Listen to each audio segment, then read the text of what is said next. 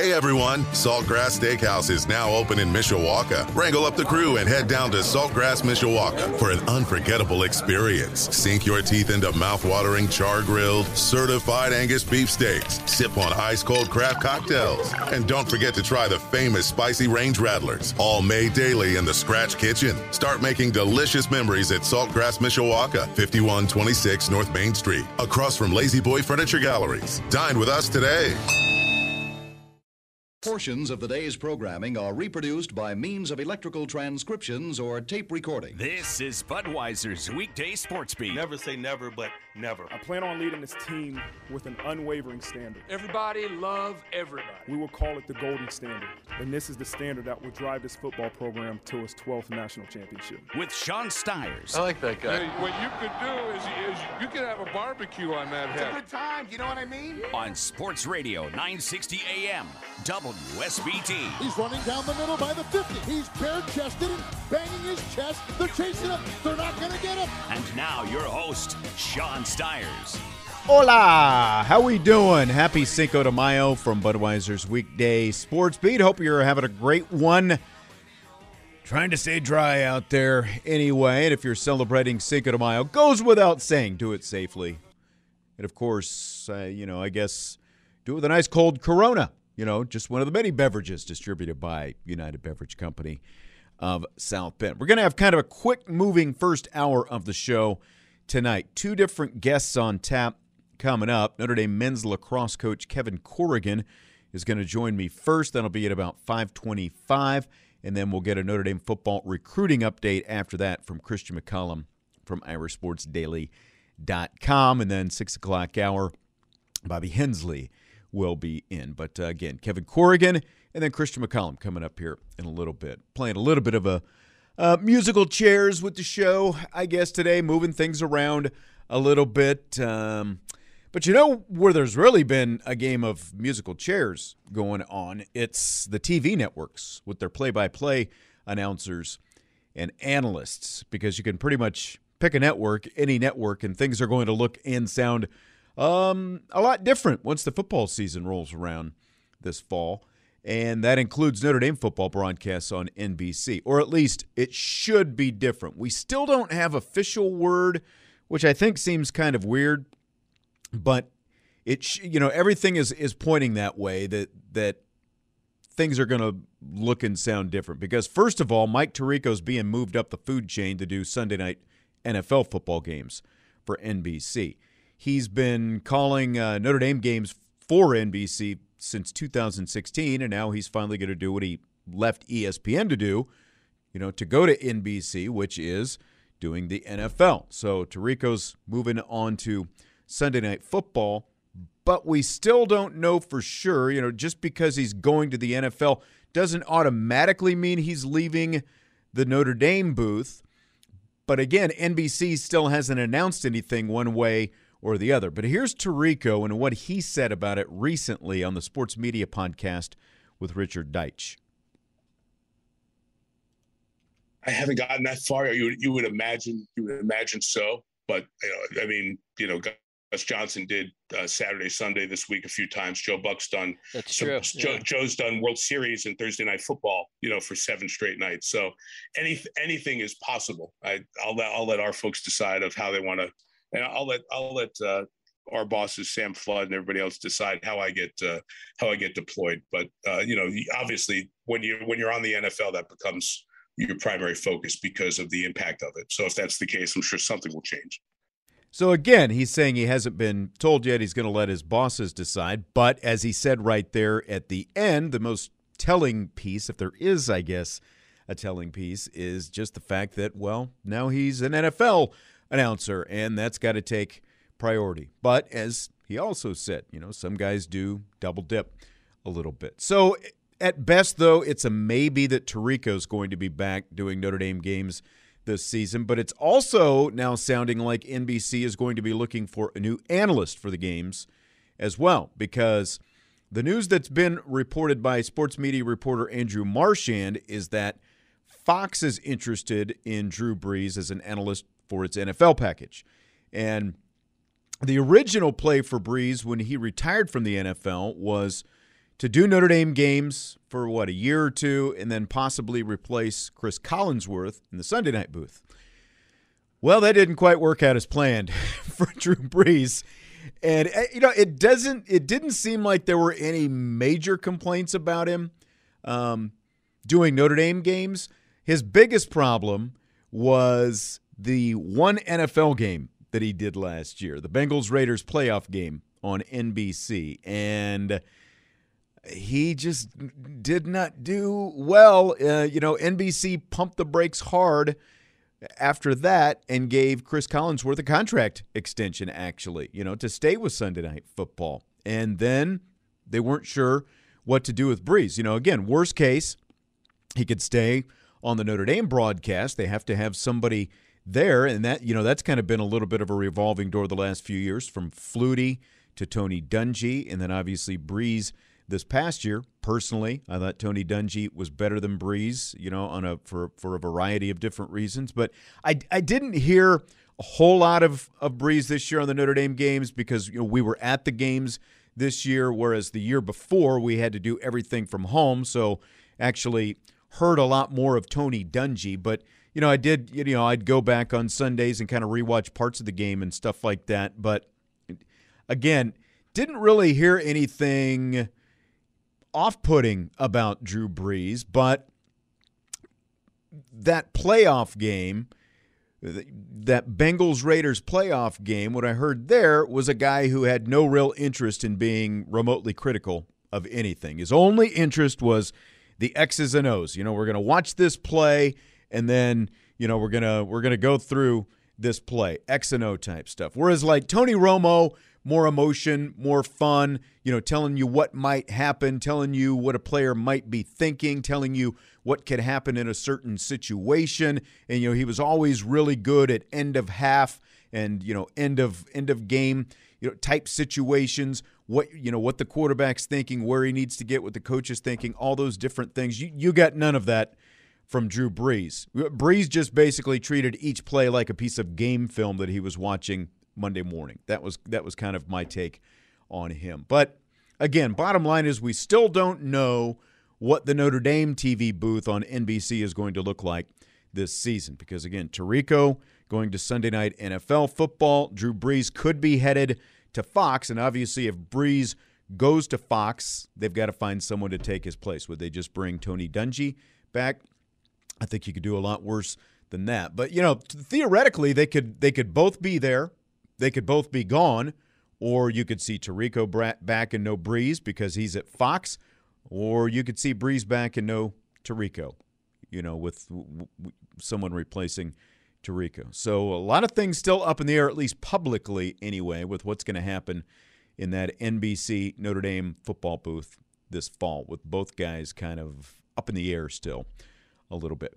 Pretty much, though, like when you look at the NFL, pretty much every other major NFL number one TV broadcast booth is going to be different this season, with the exception of the CBS booth, which, that's still going to have their mainstay, Jim Nantz, along with Tony Romo. No change there, but there's been a shakeup with pretty much everyone else. The biggest move, Joe Buck and Troy Aikman leaving Fox after 2 decades together.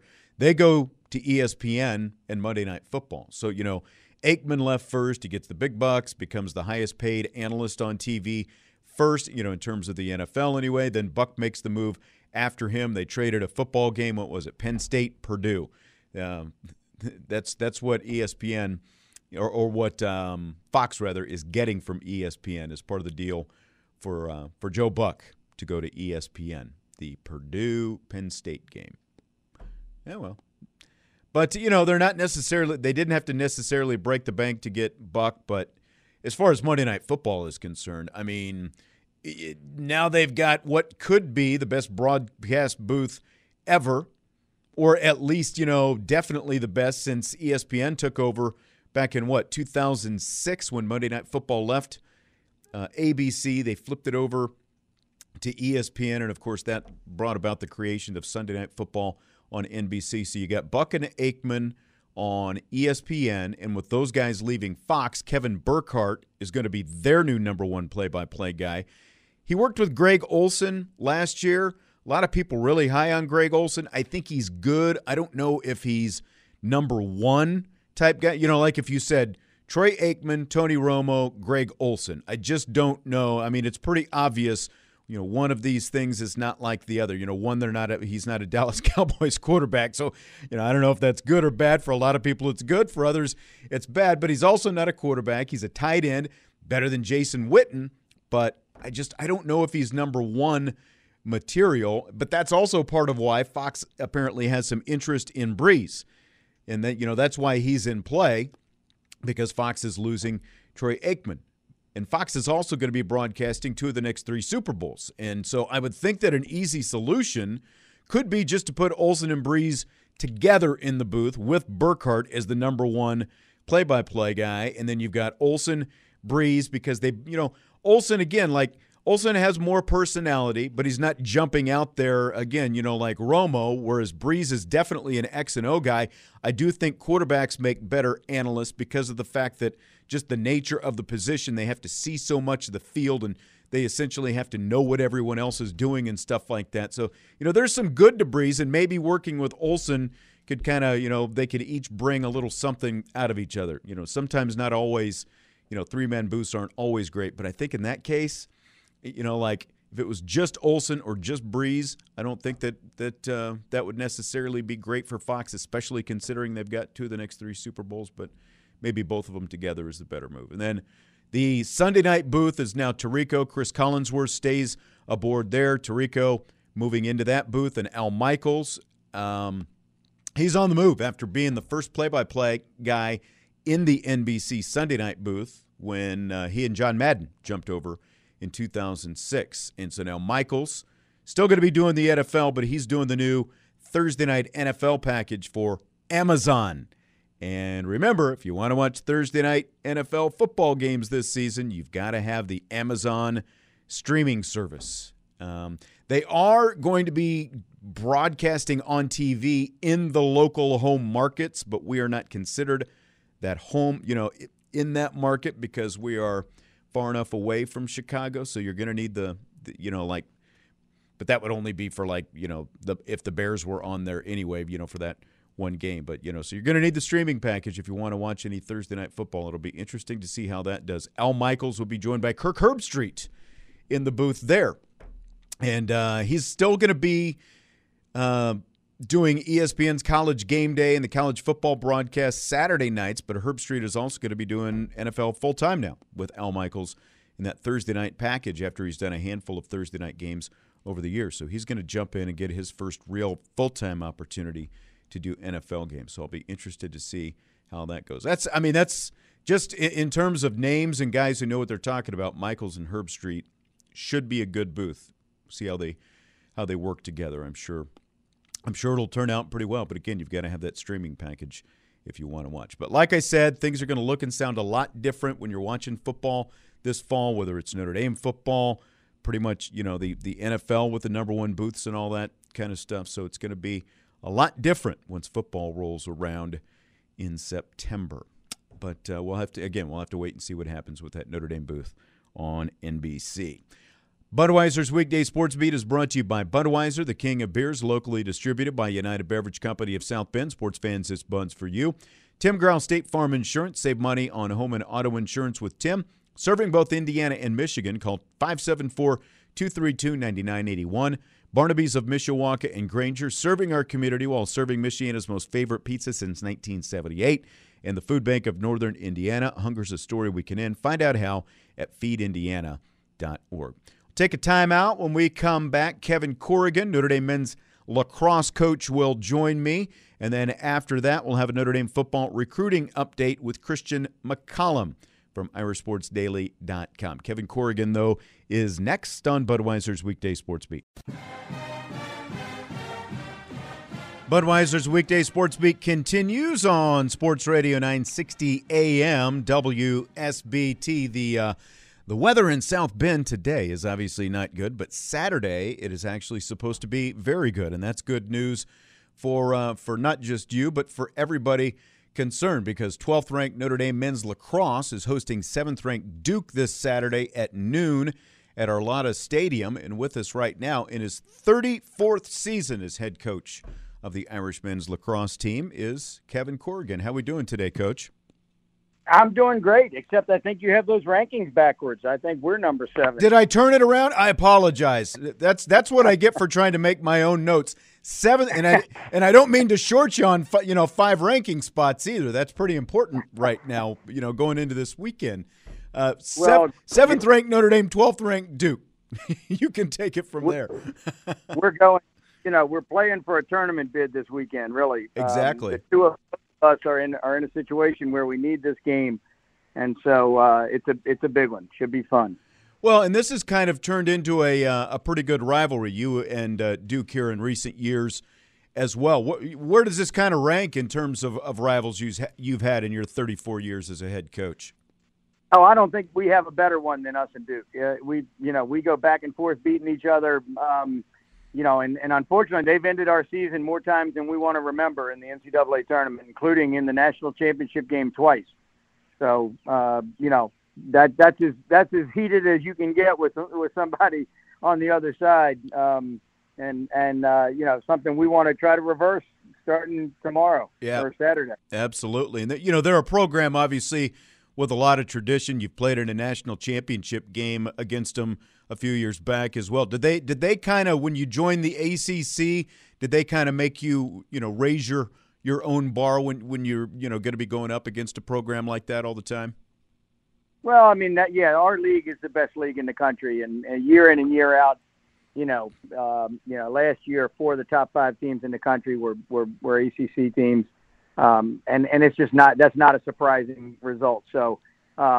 You better bring your A game in our league, that's for sure. Well, and like you said, Selection Sunday is coming up, and the field in lacrosse is a lot smaller, like than in basketball. You're talking about 16 teams, right? So everything matters quite a bit. Everything gets amplified. Yeah, and half of those are filled by AQs, right? By automatic qualifiers from league champions. One of which is not the ACC champion because we don't have enough teams to qualify as an AQ, and so that means that they're really all 5 of our teams are fighting over 8 spots that are left in the entire tournament for the rest of the country. So it's a high bar just to get into the thing, and I think this year. Kind of unusually, we may only get 2 teams from our league into the tournament, and I think it'll be either us or Duke and Virginia, so it's a little bit of winner take all on Saturday. You're riding a little bit of a hot streak now and a winning streak coming into this weekend, and you're 7-4 overall, and most of those losses came in succession back real early in the season. What's kind of been the difference for you here, down over the last couple of months or so? Yeah, we started off 2-4, Sean, and all 4 losses were to teams in the top 10, but still disappointing losses. Sure. We had a young face-off guy who was getting his bearings and was unfortunately matched up against some of the very best face-off guys in the country, and that's a huge piece of our game because when you're short possessions. You have to beat the other team in every other aspect of the game to win. I mean, you can't be short possessions. And then we just we made a couple changes at mid-year to I think make our offense a little bit more productive.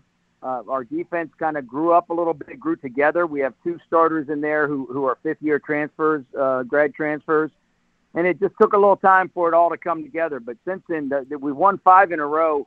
The only game we've really been close is the Duke game down there, which was a terrific game.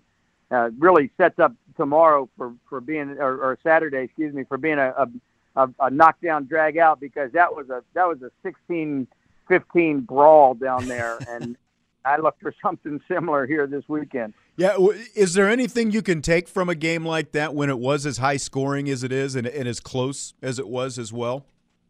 Well, we take from it that we don't want it to be that high scoring. We kind of said to our guys this week, as well as we played in that game, and we did make a lot of plays, we didn't play great defensively, and we know we can do better than that. And so I think if we do, we can come out with the same result. But we're going to have to play better defensively than we did the first time around. Offensively, we were very good that day. Yeah, obviously. I mean, you score 16 goals, you're never going to sneeze at 16 goals. But and then like you said, you won 16-15 in that game, and that was the second game of this current win streak that you're on. And Saturday closes out the regular season there at Arlotta Stadium. Again, that game is noon. You had a couple of guys, Liam Entenmann and Pat Cavanaugh, who were just named ACC Defensive and Offensive Players of the Week last week. What have they kind of meant for you guys in your program this year? Well, those were, obviously two great players. We, up at Syracuse last week, it could have been a much different day if we don't have those two guys. Liam had 22 saves and really kept that from ever being a close game. It could have been much closer. And Pat had 9 points or 10 points. And it's amazing, as good a program as Syracuse is, in the last 2 years, I think Pat has somewhere 35 to 40 points against them. Wow. He has scored, 8 or 9 or 10 points in every game that we've played against him in the last 2 years, which is 2 a year. It's crazy because, that's kind of unprecedented. I'm going to say no one else has ever had a 2-year run like that against Syracuse. That does sound pretty amazing when you put it that way. That's absolutely right. And, like I said, Saturday is your regular season finale now. You host Duke again. It starts at noon at Arlotta Stadium, and then NCAA selections come out Sunday night. Now, you talked about defense. What else do you really need to see from your team Saturday, especially with those pairings coming out Sunday? Yeah, obviously, offensive efficiency's got to be good, but we got to win the ground balls, and it's such an important thing. Whether it's the face-offs or whether it's the ground balls in the course of play. That's something we did really effectively down there, and I think it's why we won that game. Honestly, more than anything other factor. So that's a huge piece of it. But like I say, Liam, we have to protect Liam in the cage. And make sure that he's seeing the shots that he's comfortable with, because if he is, we know right now there's nobody in the country playing better in the goal than Liam is. All right, sounds good. Again, noon Saturday, and again, the weather is supposed to be a lot better Saturday than it is today. Admission is free. It hasn't been much of a spring, but we'll take a beautiful day on Saturday. I'll tell you what, we'll take one like we had a couple weeks ago, when the football team was playing the Blue Gold game out there, but might not be quite that warm, but it's supposed to be nice. And then you got Garth Brooks Saturday night, so come for the lacrosse at noon. Stay for Garth Brooks later on. Hey, Kevin, thanks for joining us today. Congratulations on the season you've had so far, and good luck Saturday. Sean, thank you very much. Absolutely. Kevin Corrigan, head coach of the Notre Dame men's lacrosse team. 34 years as the head coach over there, and it is 7th-ranked Notre Dame, 12th-ranked Duke this Saturday, again, noon at Arlotta Stadium. Fill the place up because, again, the weather's going to be good, and the admission is free. So get out there and watch some lacrosse Saturday. We're going to take a timeout. When we come back, Christian McCollum's going to join me. We've got a Notre Dame football recruiting update on the way on Budweiser's Weekday Sports Beat.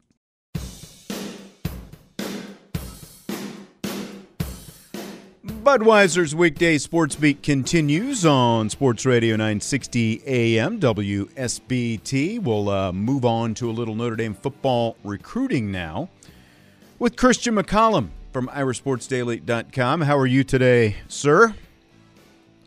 Thanks for having me. Yep, absolutely. Good to have you as always. Well, kind of a lot of activity going on, I guess, right now, with recruiting and all. I saw Notre Dame put out a couple of new offers to some 2023 guys this week. So first one is an offensive lineman from the state of Kansas, Joe Otting. What can you tell us about him? Yeah, I'd say this was an offer the kid had been waiting on, but I'm not sure he was expecting it, at least not until recently. He did visit in the fall, but I'm not so sure there was a ton of communication between then and this week when he found out about the offer. That being said, he told me he was, quote-unquote, speechless by it, and it's definitely one he's going to consider.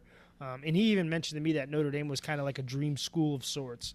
So, he was in South Bend for a game last fall. He's going to return next month, just prior to Irish Invasion. Irish Invasion can be on a Sunday. Notre Dame traditionally has a passing camp and a lineman's camp the day before. So he's going to be there to participate in that and get a little bit of a tour around Notre Dame. And then he'll probably take an official later in the month. So, this kid, he's got offers from Kansas State, Nebraska, Iowa State, and Baylor, schools like that. The only other official he has right now is a official locked into Iowa, the last weekend of June. So I know a lot of people are wondering, where did this offer come from? Kind of came out of left field, but does it mean they're out on some other guys? And I don't necessarily think so. Obviously, Austin Sierraveld's a guy we've talked about multiple times on this show. Came down to Notre Dame and Ohio State for him. He was going back and forth. He committed to Ohio State this week. So that's one guy off the board. Notre Dame wasn't shocked by that by any means. Another guy we've talked a lot about on here, Samson Okunlola, the kid from Massachusetts. He still remains a bit of a mystery at this point. Notre Dame, they did surge with him when Harry Hiestand came up. Was hired again, but they kind of are still kind of in limbo, trying to figure out his true interest level. And so at this point, it makes sense for them to kind of make sure they do have some other targets on the list. And I'd throw Elijah Page in this mix with Joe as well. Elijah's a kid that was offered a couple months back. He's locked in an official visit, so he's going to be on campus next month. But I don't think this is reflective by any means of where Notre Dame stands with some of their other top, offensive line targets, guys like Charles Jagusa, Monroe Freeling, Sullivan Absher. Absher and Jagusa, I still feel really strong about where Notre Dame stands with them. I think they're right in the thick of it, if not the leaders there. And as far as Freeling goes, he's always been operating on a lengthier time frame than most guys. I mean, Freeling may not decide until the fall. Notre Dame is still in the mix there, seriously in the mix there. But with him not deciding that long, depending on what happens with these other guys, Notre Dame, they have to continue to make sure they have their bases covered. And I think that's what they're doing here. All right, so that is Joe Otting, offensive lineman from Topeka, Kansas. Hayden High School, that's my wife is from Topeka. Hayden High School is the Catholic school there, so he goes to the Catholic school there in Topeka. So that, that kind of makes some sense when you connect those dots. There's another guy from 2023, a Missouri wide receiver, Josh Matting. How about him? Yeah, so Josh is a kid. He goes to Lee's Summit High School, which for me, I don't know. Sometimes these high schools stick in my memory bank. Drew Lock went to high school there. And so there you go. Talking a lot about Lee's Summit, but so Tommy Reese was out there yesterday, and he checked on Manning in person. Got a chance to lay eyes on him and see him work out. That's really valuable in the recruiting process and the evaluation process. Is just being able to see the kid in person. So Reese made that stop there. Reese was also out to see Joe. That's where that offer came from. And then, basically Reese's reports on Manning in person, coupled with what wide receiver coach Chancey Stuckey was able to see on film, they decided to extend the offer. Another offer that, kid was really, really fired up about. Now he plans to get to South Bend soon, wants to see more of the school, wants to learn more about it, but he isn't sure when that's going to be. He got officials right now locked into Iowa State and Missouri. I do expect him to take that unofficial to Notre Dame.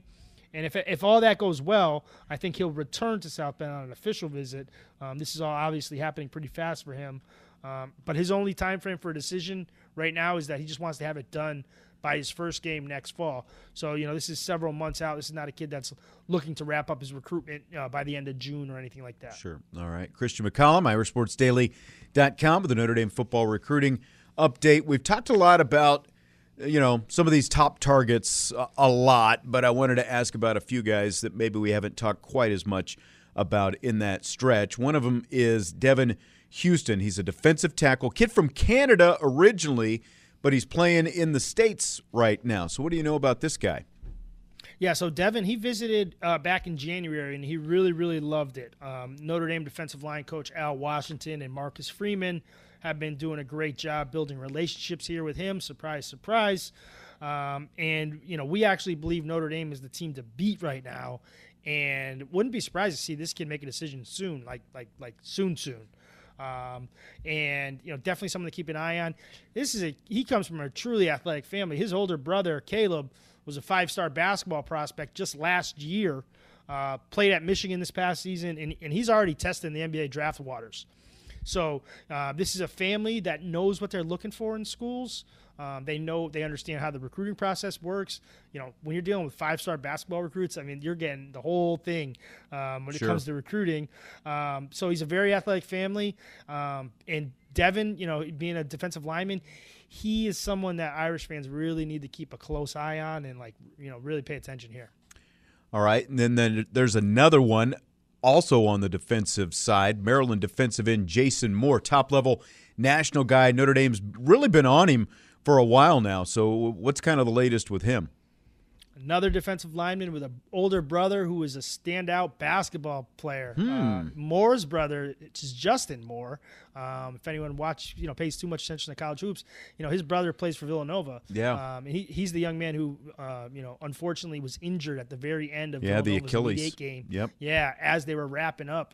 Their trip to the, clinching their trip to the Final Four. Justin Moore is a kid, Notre Dame basketball recruiter for a little while. They're from DeMatha. DeMatha is pretty much, one of the perennial basketball powers in the country. And Jason, played hoops there too. So we're talking about a truly athletic defensive lineman.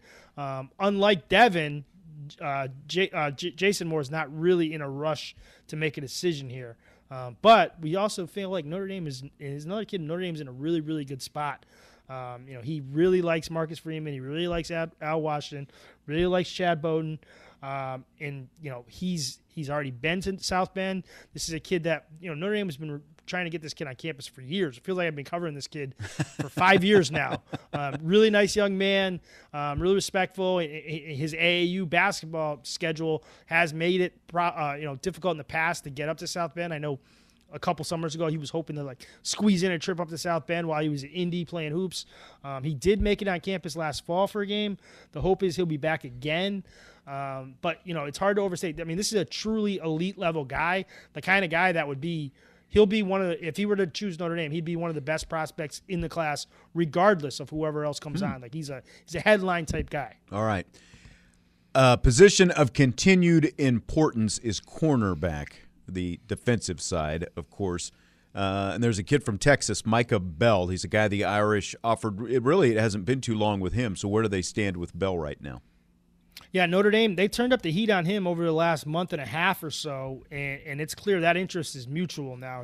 Notre Dame was communicating with him for a long time. They extended the offer on St. Patrick's Day. It was one of the people were paying attention. That was a crazy busy pot of gold day. Right. One of the 23 offers that went out was to Micah. He was on campus for the USC game in the fall, but he's going to be back for an official next month. Freeman and Chad Bowden have made huge impressions here. He really especially likes the fact that Freeman is personally recruiting him. He called that exclusive to me. We've talked about this many times, but there's just not head coaches across the country that are involved on a day-to-day basis recruiting the way Marcus Freeman is. And it truly makes a difference. He's not a big rush to decide. Timeline he gave me was kind of like maybe November. So another kid that, you'll be recruiting for a while. But the fact that they just kind of offered relatively recently isn't really going to be held against Notre Dame. Tennessee and Texas are schools that had been mentioned earlier in terms of being heavily involved. But really Notre Dame is the only school he's talked about in terms of setting up an official visit. And I think that does speak volumes about where Notre Dame stands with him right now. All right. I feel like I have to ask you the obligatory Dante Moore question because, there's kind of been, he had the social media post here, a few days back, I guess, and it obviously, I think it shook a lot of Notre Dame fans. So, I guess, do you look at it as, even though we keep hearing this kid is committed, is he just sort of trying to enjoy this period of being recruited by these different schools, or is there anything really to it? How do you look at this whole thing, Christian? So it's hard, and we've talked about this sometimes amongst ourselves at ISD, and I've wondered, is this kind of the new way you'll be seeing recruitments go with NIL being a factor? Yeah. Right?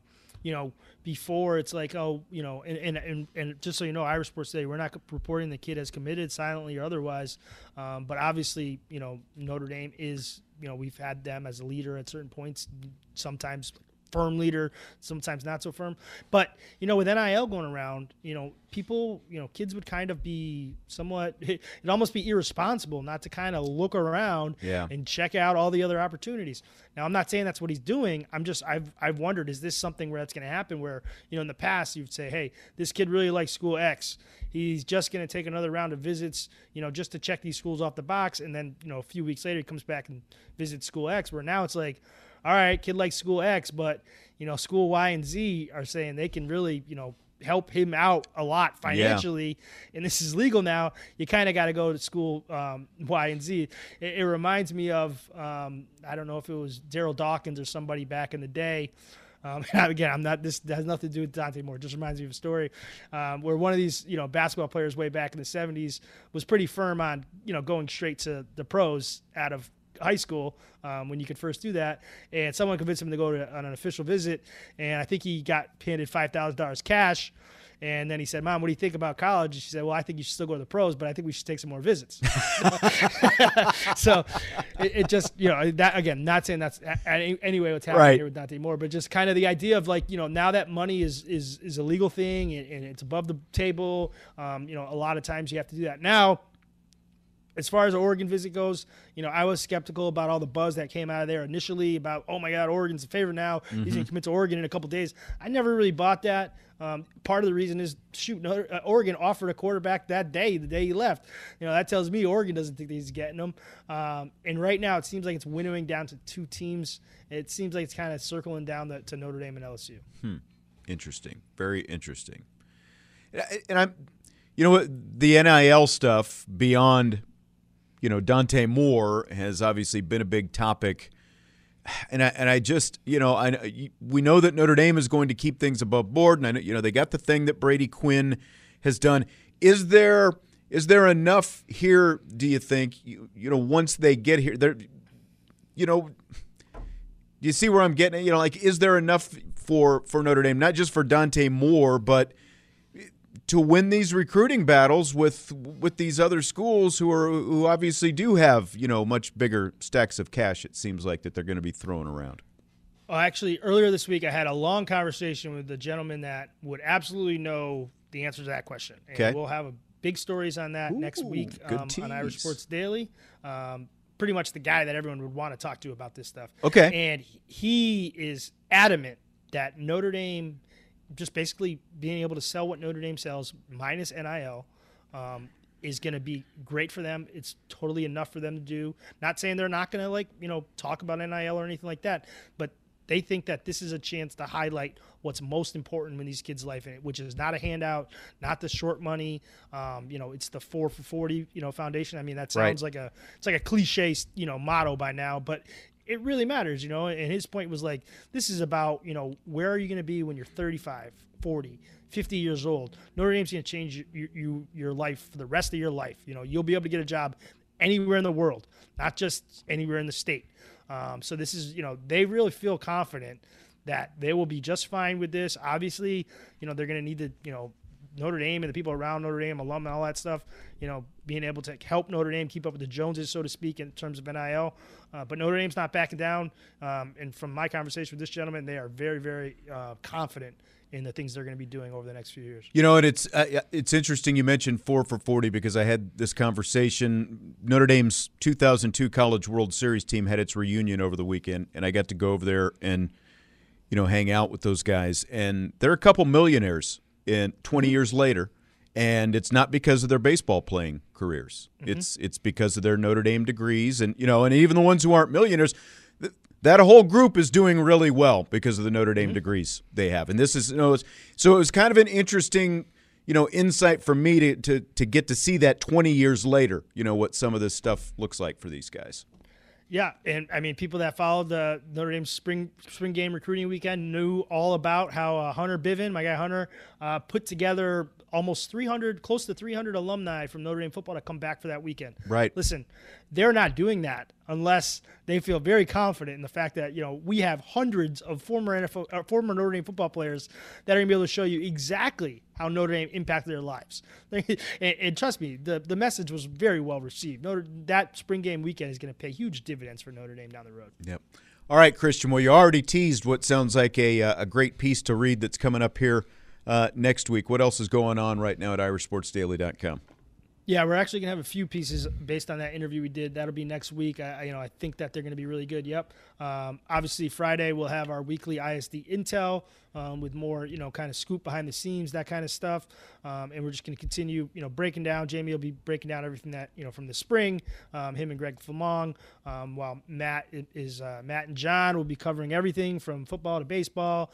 And Mike Frank will be doing his normal kind of figuring out everything in here and scoop and provide. I love it. Everyone loves anything that Mike posts. So get over to Irish Sports Daily for sure tomorrow for our ISD Intel piece.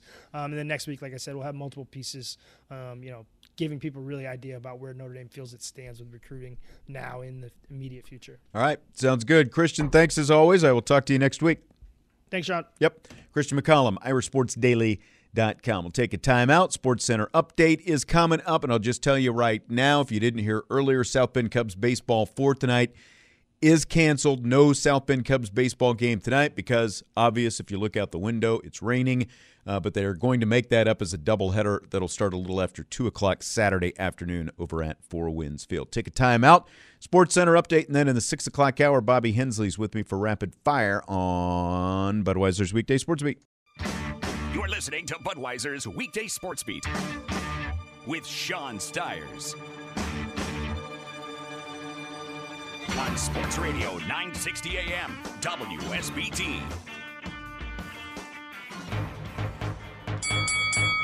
Who wants to have some fun? Rapid Fire starts now on Sports Radio 960 AM WSBT. And now your host, Sean Stiers. Along with Bobby Hensley tonight. I just always enjoy watching you dance to your song that you put in there. Well, it's, it gets you going. It's like, all right, second hour is here. We're rolling. Yeah. And you called me chipper, but you're the one with the smile dancing at the beginning. Why would I not be chipper? I don't know. I get to see the chipper Bobby Hensley. Oh, it's been raining for like 4 days straight. Oh, my gosh. Nothing's... I'm done with this. Summer's not happening this year. It's been canceled. My yard is very green, though. Well, yeah. It's flooded probably. I know. And my gravel driveway is a mess right now. I'm getting more and more potholes as things warm up. So that's fun, too. And you have your neighbor that you enjoy that shares your driveway. Yes. Yes. We were just talking Garth this weekend. I'd forgotten that was coming up this weekend. I haven't heard it promoted at all. Have you? Yeah, there's some commercials out there that I've seen, but okay. It's weird to me if you're going to be airing a commercial a few days before a concert, must mean the sales aren't so good. Yeah. So if you want to go, just get on your Facebook feed. Everybody's dumping their tickets, and you can go on Ticketmaster, and most of the upper level is still available. The weather Saturday is actually supposed to be pretty decent, especially compared to today. Yeah. Not like 60s, right? 62 for a high, but I mean the concert's at night. So, you're going to look at low 50s, which I guess isn't bad, but way better than the first time he came. Yeah, that's true. That's true. Yeah. You want to get into these topics, or you got anything else you want to get off your chest first? I just enjoy being around you. I'm sure you do. We can finish the rest of the therapy session off the air. All right. It's funny. I was listening to a podcast today of sports media people, and they were both talking about how they need therapists. It's a weird industry to work in, that's for sure. It is, isn't it? It is. It is. Well, how about this? Let's do some sports talk on Sports Talk Radio. All right. Yeah, we don't need to diagnose ourselves, right? We're already diagnosed. So Ohio State Athletic Director Gene Smith says college football should be run by the College Football Playoff and not the NCAA. Specifically, we're talking FBS football, not FCS. So higher level, FBS Power 5 majors, conferences, so that would essentially make college football its own league, if that were to happen. So if that ever happened, who should be the commissioner? And if you don't have a specific person, maybe like what are the prerequisites, the characteristics that you're looking for from the person who would have that job? See, it's a tricky question because most of the time, all the commissioners of everything are never well liked.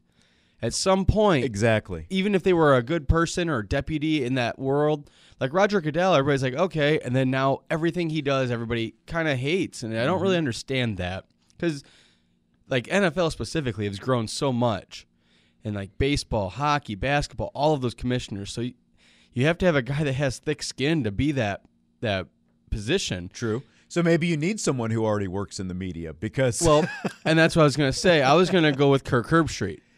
He's one of the first people, because if I was doing this with basketball, I think Jay Billis, yeah. Yep. I was waiting to see if we were on the same wavelength there. Jay Billis would be, he's got a law degree, he's very articulate, he loves the sport, he knows the sport.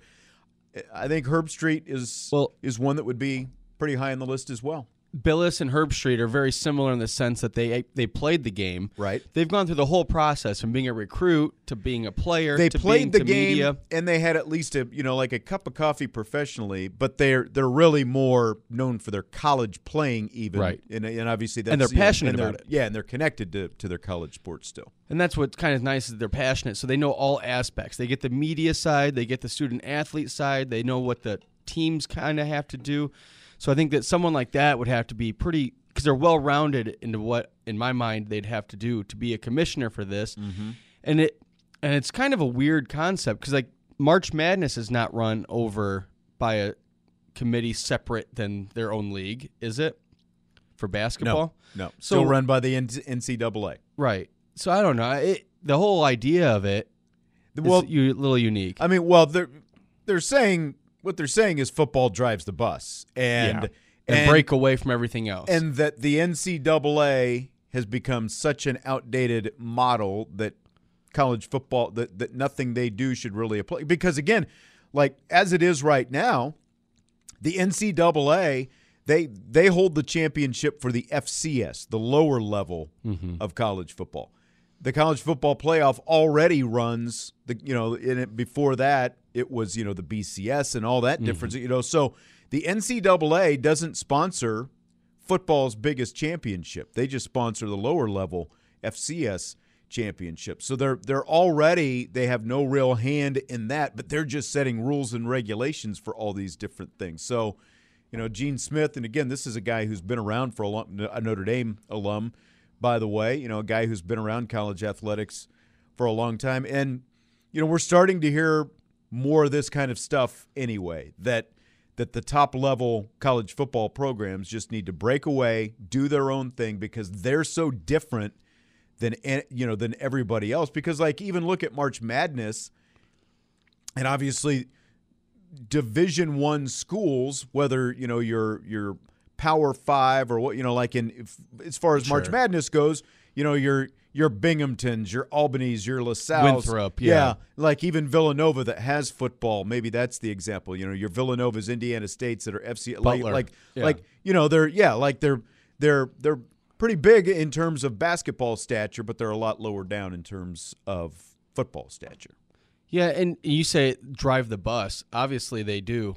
Football is where all the money is. And people that want to argue it or the scholarship numbers or whatever, but football is your moneymaker. Yeah. That's not every school, but in Division I at the top, that's your big money. So for them to have their own separate breakaway league, I think it makes sense. It's interesting with the NILs how that's going to work out anyway, because it's starting to be more and more like even recruiting. It's like, yeah, I want to go to that school, but if this school is going to pay me more, you're starting to get into that already. Mm-hmm. And we're seeing that with the classes that already are existing. So it wouldn't be a bad idea, I think, to break away and kind of get your own setup going. It kind of embraces payment and NILs and stuff like that so that you're not in the NCAA and you can do that. But, a league like I think I've said before, the XFL or USFL, if they had a league that was just for, and this is kind of what you're saying, now you have a brand name of Notre Dame instead of the Michigan Panthers or whatever of the USFL. Right. But if those leagues had just 18 to 23-year-olds, you have to be within 5 years of your graduating high school class to be in those leagues. Right. To make them a feeder league for the NFL. That's kind of what NCAA football kind of is. So what do you mean kind of? I mean, you're right. That's college football is basically the developmental league for the NFL, and the fact that you have to go there and you have to stay for at least 3 years before you're eligible to go to the NFL. I mean, they're completely a developmental league for the NFL. Right. I guess I'm saying it's just a little bit different. Like it's if maybe, they have the brand. Indirectly, unofficially or whatever. Yeah, I mean, it's obviously not an attached minor league, but yeah. That's what I'm saying with the league. I mean, I guess they're college kids because they're still enrolled, but the Notre Dame name versus having a geographic city or something is what I'm saying. So they are a feeder league. I'm saying if they were to just change their league to the Indiana whatevers or the Michigan whoever's. And then I think they need to do something because, like you said, it's antiquated, it's old.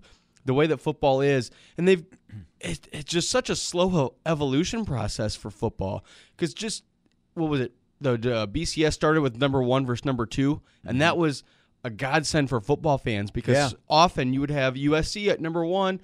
They got to play number 23 Iowa in the Rose Bowl. They can't go to the champion. So then number 2 is playing somebody else in their bowl tie-ins, and that took forever to break. And we finally got 1 and 2, and we finally got a playoff. And then the playoff, they talk about expansion, but they talk about it. We haven't seen it. So a league all their own, I think, makes total sense. But I know you have to have a commissioner at the top, but it's almost like what they already have as a committee might even be better because then you have more people with more. But I still think there has to be some kind of figurehead at the top, even if you do have, you continue to have a committee and you're coming to. There's still, I think, has to be somebody to be the ultimate sort of decision maker. Which is where I think a media person makes sense, right? Because they're going to be your spokesman, your figurehead. They're going to be out there. They're going to be talking. So, think about Kirk Herbstreit or Jay Billis as opposed to Mark Emmert, a guy who you very rarely saw speak publicly, and then when he does, he totally puts his foot in his mouth. Yeah. Kansas City Jayhawks, presenting the national championship trophy a month ago. Those kind of things, and obviously was just look at his track record with the decisions that kind of aloof he didn't make. It was almost like he didn't want to be there, but he was more than willing to take the checks, and I think beyond those guys, I don't think you want someone from the political arena because you always see like Condoleezza Rice's name come up, when it comes to college football, and she's been on the college football playoff committee, and I just don't think you want someone from that kind of background. The only other name that I came up with just offhand, like quickly, was Bob Stoops, a guy like that. He's been a coach, but then he's still involved with college football very closely. Urban Meyer, put Urban Meyer in charge. Bob Stoops doesn't have those black marks on his record was my next line that I was going to say. Yeah, Urban Meyer, if you want a complete circus and you just want to make it. Wow, could you imagine? It's hard to think that he got more sleazy than he used to be, but then when he went to Jacksonville, it got significantly worse. Mm-hmm. And I think Kirk would be a good pick because people already don't like him, a lot of people. So you don't have to worry about the thick skin, and he's just already not liked. Well, see, and I don't think you want someone, like one of the current conference commissioners, like Greg Sankey would be probably one that people would try to throw out there right away. But they're biased. That's my point. That I don't think you would want one of them because you don't want even the hint of them being biased, they're that they're going to have some agenda for their old conference and that kind of thing. So I don't think you want that. Herbstreit obviously went to Ohio State. They all came from somewhere, though. I don't think that right. Everyone comes from somewhere. I don't think that matters at this point. You talked about all the professional sports commissioners mostly being disliked, whereas like David Silver of the NBA is one of the he's one of the few exceptions. But all of those guys tend to climb the ladder in their particular sports as well. They like Goodell, Silver, all these guys worked in, whatever their sport was before they ended up being commissioner. And now, obviously, if you're talking about starting a new college league, that you don't sort of have the only food chain you have is your conference commissioners or athletic directors, at one of your bigger schools and that kind of thing. So it makes it kind of tough starting this, one of the few times I can remember a sport going outside was Peter Ueberroth. Yeah, Ueberroth, the guy, who was commissioner of baseball for a while. Well, he got that job because of the job that he did putting together and running the 1984 Los Angeles Olympics. Someone like Which that. makes sense. Yeah, someone like that. He didn't last long. Well, yeah, I know. You're true. Very true. Well, no, but and you go back in baseball, Judge Kensaw Landis. Mountain Landis. Yeah, like he was a judge Basically and he got in. Yeah. But got it because he put the hammer down. Yeah. On your boys. Because again, though, he wasn't worried about being liked. He was going to just do what was right. And that's what you need. And you almost need like a visionary. And I don't know who has the visions. Yeah, who's that guy out there or woman? Who's that person out there? I was thinking about like Luck over at Stanford because he's been on the committee. He's always been a part of it. Yeah. Then a local guy, not local, but like Lou Holtz. He's always been likable. He seems like he has his head around he's intelligent. Peyton Manning. I thought about Peyton, but I don't know if he's seasoned enough to have that kind of a role already. But he's a businessman. Mm-hmm. And by all accounts, I did pretty think good about him businessman. actually. Yeah. And he's obviously didn't peak in college though. while he's not deep into, like he doesn't have as much media experience. And I'm not saying media needs to be a prerequisite either, but I think it helps in terms of being able to stand in front of a microphone and kind of having some of that savvy. But he at least has some media experience, kind of like what you were talking about with Herb Street, and he's got business savvy. And he's younger. And he's got, he's, second generation. One, he's a Hall of Famer, but also like his dad goes back to the 1960s as a football player as well. So football has been a huge part of his life, his whole life. And his whole family's and everything. I thought about him as well. I just don't know if he's got enough because he's his own character. And we're thinking about a dream job or dream person here, and there's no way he would take that. Yeah. Because he's already settled, and that's why he does his He doesn't need the headache. He does essentially. Yep, exactly. All right, well, let's take a timeout. When we come back, we've got more topics to go in rapid fire tonight, including Drew Brees might be leaving NBC in the Notre Dame football booth. We will talk about that and more when we return on Budweiser's Weekday Sports Beat.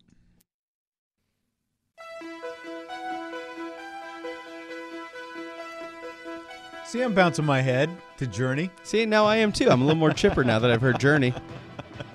Rapid Fire continues on Budweiser's Weekday Sports Beat with Bobby Hensley, Sean Stiers.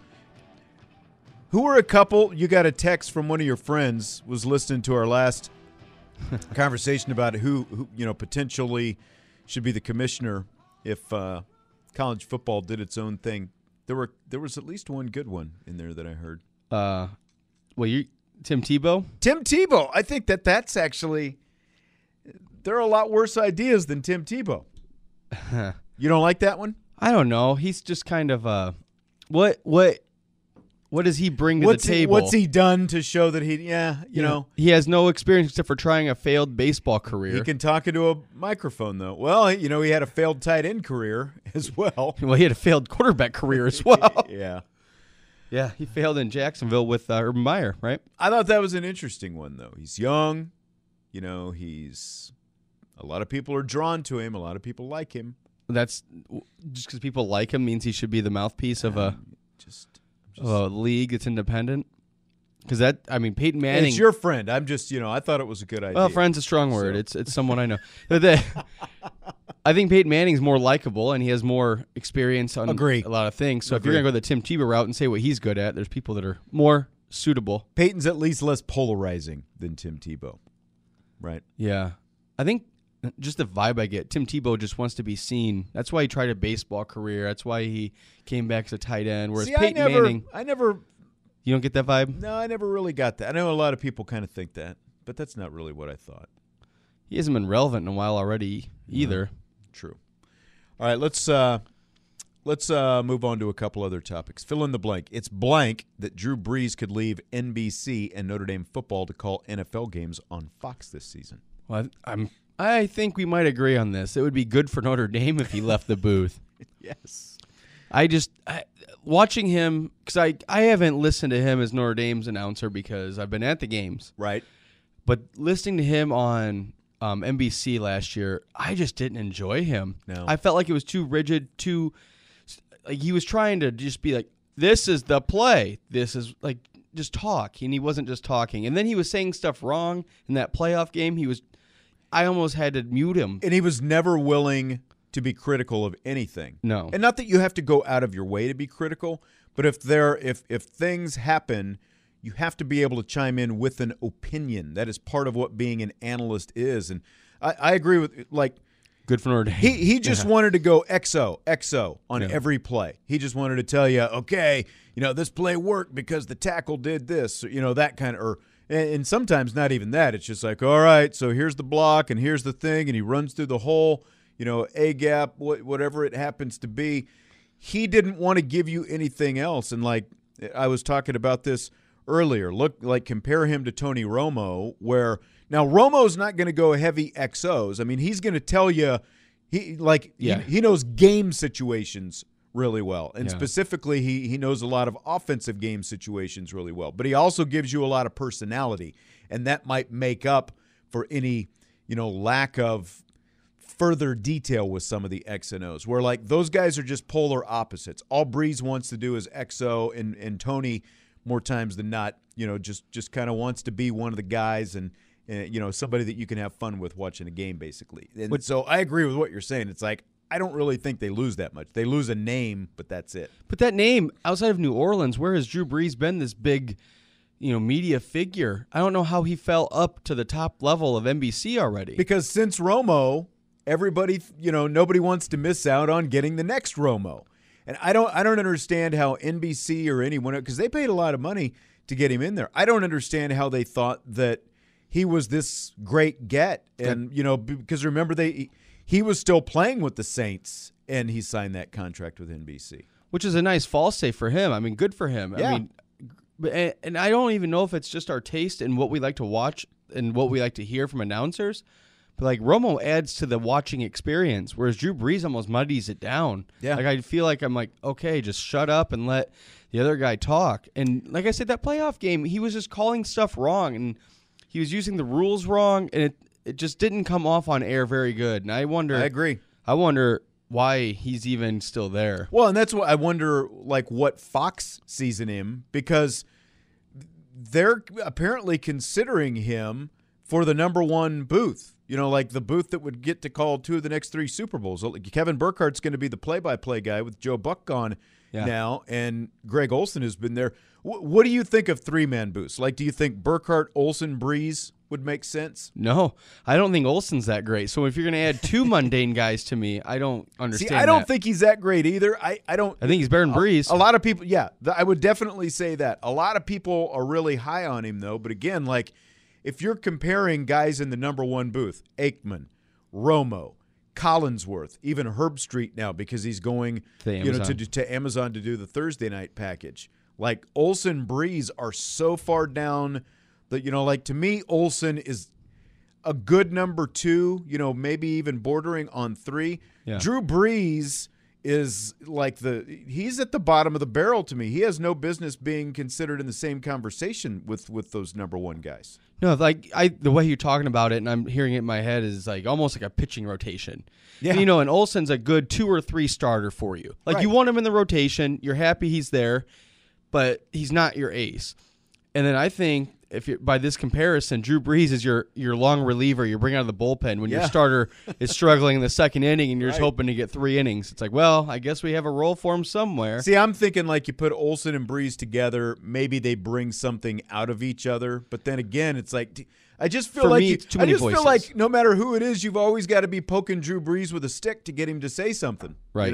Yeah, and he could go a whole quarter, and Olsen and Burkhardt will be talking, and he won't even have anything to add because and the X's and O's just get so muddied down for me. We see the play. We understand. Just make it entertaining. Add something to the watch value. Especially when you're talking about the number one. Number one. Or a standalone like Notre Dame even. Yeah. And then you're talking about why Fox would even be interested in him. And it's almost like the fraternity of head coaches in the NFL. Once you're a head coach, you keep getting options. So I think he's been one of the top NBC people, so it's a get for Fox to pull him or pluck him. And I don't get it. But he was only at NBC for a year. That's what I don't get. Well, the name, though, you said the name value. Yeah. So if Breeze does leave, and again, we're talking about leaving the Notre Dame booth in NBC to go over to Fox. If he does leave, who should Notre Dame NBC get to be the Notre Dame analyst then? One of my criteria for this is why not get a Notre Dame guy? I think a lot of people have been saying that for a long time. Long time. Was it Pat Hayden that was a USC guy that was an announcer, and that was brutal. And Breeze has no Notre Dame connection. He went to Purdue, and he was from Texas, so it's completely not.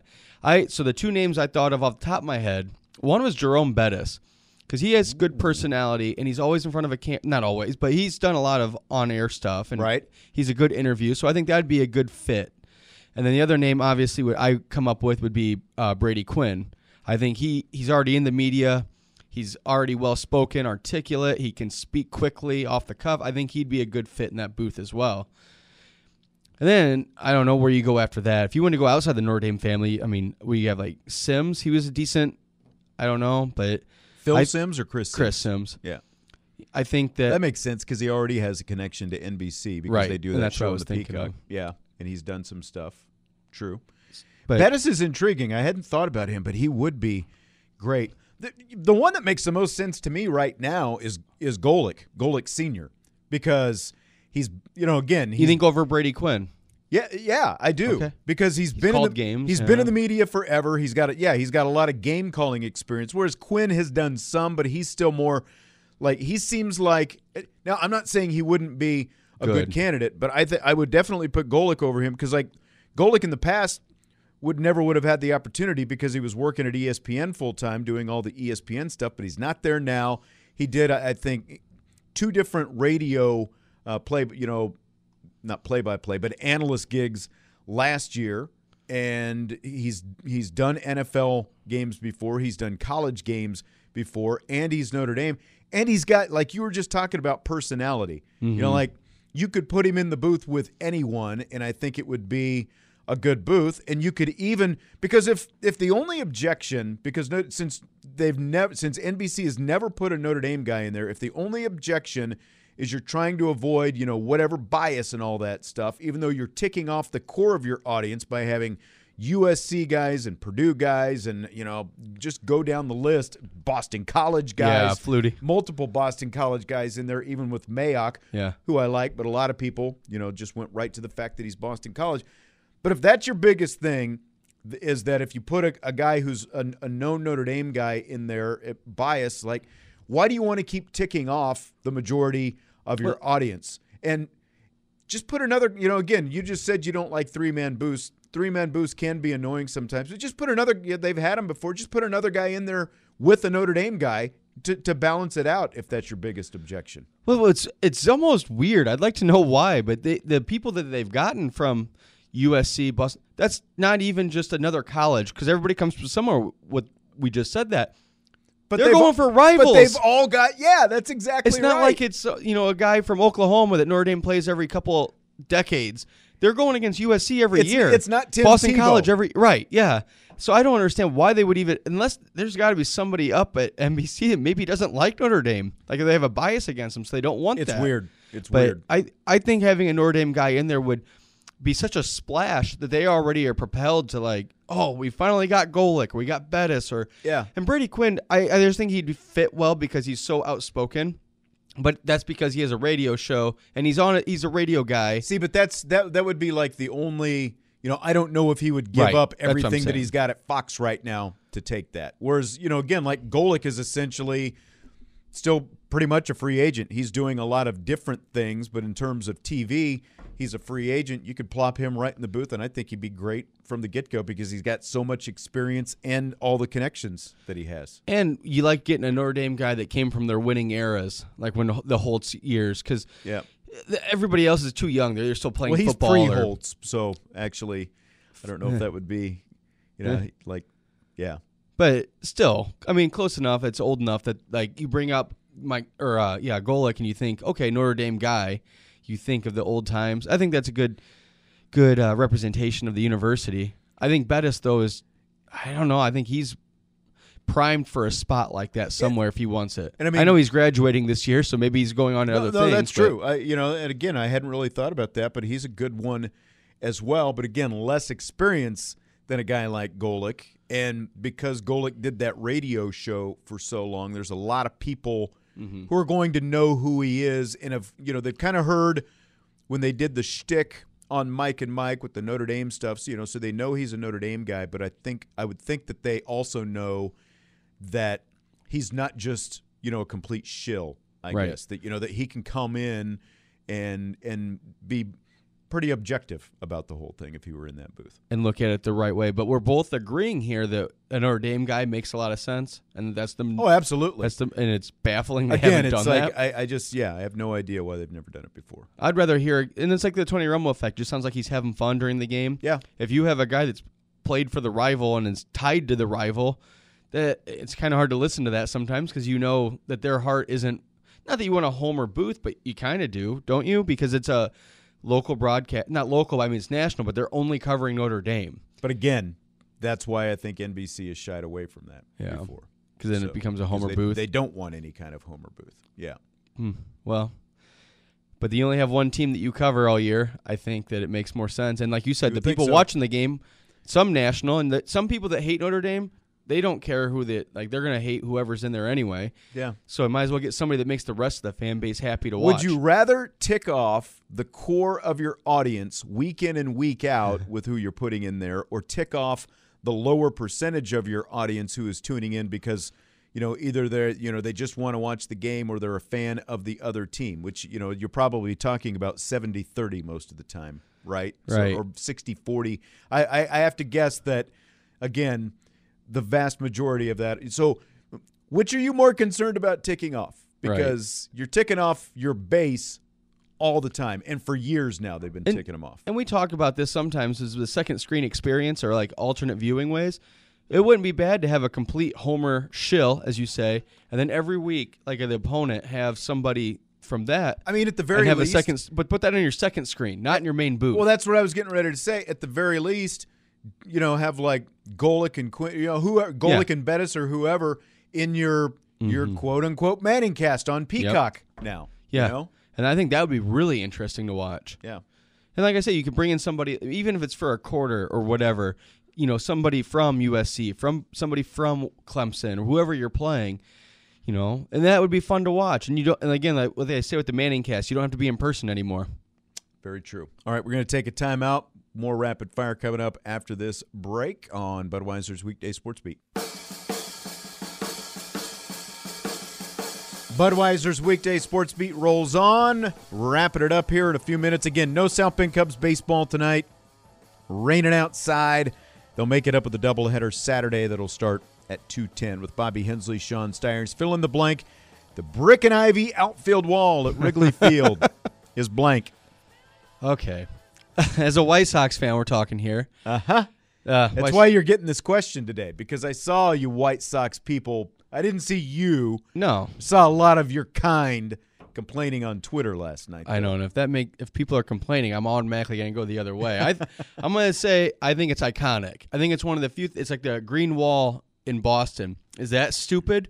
Absolutely. Is it iconic? Absolutely. The Green Wall is dumb. It's too big. You get doubles off of it. It makes it just doesn't make sense. Right. The ivy and brick is kind of the same. I think that it's iconic. It's one of the few things in baseball that if you had a picture of it, you know what ballpark you're at. It's part of the mystique of Wrigley Field. Yeah, I completely agree. It's, one of the few unique venues. It is obviously not cookie cutter. Right. And, if you're a White Sox fan and you see Luis Robert crash into the wall, I think maybe there's safety concerns. Right, there's safety concerns, but it's been there forever. They've played a lot of baseball there, and just because you run into the wall doesn't mean your baseball career is going to end or what. It's like I remember a few years ago there was a playoff game. I can't remember who they were playing, but again, you had like a ball get caught in the ivy, and all these people reacted like. You didn't know before this series that there was ivy out there in the outfield wall. It's people just like, like down in Houston. You remember when Enron Hill? Yeah, when they built Minute Maid, they built that little hill. Loved it. They've gotten rid of it, But they did it to make it unique. It's like all these the Green Monster, whatever. It's like we need more uniqueness. Don't just get away, do away with it because it's like, oh, my guy might hurt himself. Again, they played a lot of baseball there, So two things. One, there's a warning track anyway. Yeah. It's not like the grass goes right up to the ivy. Right. And two, baseball is the only sport that truly has a home field advantage based on your park. Mm-hmm. It's not dimensions that have to go to a specific spot. And, the old Tiger Stadium had the flagpole in center field that was a part of play. I think if you hit it, it was still in play or something like that. And all these little nooks and these little random things, I think that makes the game more fun. It makes the venue more fun. It's like in football, you get a snow game. I think those are exciting to watch because it's so different. You just don't get it all the time. Baseball, you can do that with your ballparks if you just do it right. And I was thinking of Enron. I call it Enron Hill because it was Enron Stadium. But that was cool because you could go up the hill and catch a ball 436 feet away from home plate or whatever it was. Yeah. So I like all those. It's like the pool in Arizona. Every ballpark should have something close to it that's just a little different, I think. Yeah. I completely agree. The agree. waterfalls in Kansas City, stuff like that. Yeah, and the fact that they keep it around. I mean, would you really want to go to a game at Wrigley Field and it's just padded out field wall? And by the way, those padded out field walls, guys get hurt running into those too. Right. Because the padding is a loose word. It still hurts. It's like a wrestling mat. Right. Exactly. I'm trying to see how much time we've got here. Let's do this question. I'm going to save a couple of these others for Monday when you come back. 5 Mets pitchers combined for a no-hitter last weekend. So when it comes to the big leagues, are combined no-hitters a big deal or a who cares? Who cares? I think part of the allure of a no-hitter is the guy throwing it and watching him as he gets his pitch count. And, no-hitters in general they're starting to become passé almost. There's been so many of them. A perfect game is obviously a different situation. All these guys throwing 100 miles an hour, But I think just the no-hitters in general, it's like what I said, like we're at Super Bowl, 55 this year or something? When you 57. When you get to Super Bowl 386, some of these, like, who cares now? Like, there's just been so many. And baseball's an older sport with a lot more no-hitters over their past. So I think even if it is a pitcher, if it's not one of the main guys, who cares? It kind of gets lost. Remember Well, see, now I think I would disagree with that because that is, it does get lost, but it's also cool that, maybe your number 4 starter, somebody that you've never heard of, ends up going the distance, pitching a no-hitter. Whereas, again, the combined, especially when you're talking about 5 pitchers, if again, in today's baseball, when you've got these guys throwing all this gas, you almost should be able to combine for a no-hitter because you get if more you're rolling fresh. 5 different guys out there. Yeah, with all those different arms, different velocities, different pitches, and different looks and all this different stuff. So yeah, I agree. I think it's much less of a big deal when it's a combined no-hitter, especially even 2 guys maybe is one thing, but when you're talking 5. 4 or 5. That's There's been 315 times that this has occurred in baseball, and the last 315 no-hitters. No-hitters overall. Okay. Yeah. And then the 314th one, which was before the Mets, was Corbin Burns and Josh Hader for the Brewers. Last year, in 2021, there was 2, 3, 4, 5, 6, 7, 8, 9 no-hitters last year alone. And only a couple of them were single pitchers. But that's what I mean. Could you name any of those pitchers?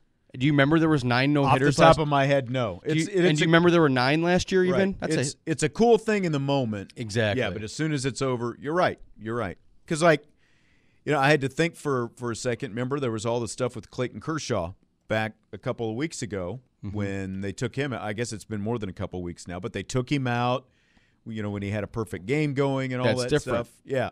Perfect games are way different, I think. Yeah. Because that's nobody – like that means a ball 3 count matters. Whereas a no-hitter, you're like, just walk him. Like, realistically, you could have a no-hitter and lose if you walk enough guys that you score runs. True. So a no-hitter to me isn't quite as impressive anyway. So I don't think it really is that important anymore. Yep, I agree. Combined no-hitters. Get them out of here. Not as big a deal. Like if you're talking about high school, something like that, then I think it's a little, it's still cool. more rare. Yeah, exactly. Like especially a combined no-hitter because like the team, like the aces, like in high school, the guy who's going to go on and be a stud someplace, like you see those guys pitching no-hitters a lot. But yeah, like a combined no-hitter in high school, that's still pretty cool. And in person, no matter what, it would be cool to see. Yep, absolutely. All right, Budweiser's Weekday Sports Beat is brought to you by Budweiser, the king of beers, locally distributed by United Beverage Company of South Bend, Tim Grau State Farm Insurance, Barnaby's of Mishawaka and Granger, and the Food Bank of Northern Indiana. Stay dry out there and be safe if you're celebrating Cinco de Mayo. Talk to you next week. Budweiser's Weekday Sports Beat. Sports Radio 960 AM, WSBT, South Bend. Hey everyone, Saltgrass Steakhouse is now open in Mishawaka. Wrangle up the crew and head down to Saltgrass Mishawaka for an unforgettable experience. Sink your teeth into mouth-watering char-grilled, certified Angus beef steaks. Sip on ice-cold craft cocktails. And don't forget to try the famous spicy range rattlers, all made daily in the Scratch Kitchen. Start making delicious memories at Saltgrass Mishawaka, 5126 North Main Street, across from Lazy Boy Furniture Galleries. Dine with us today.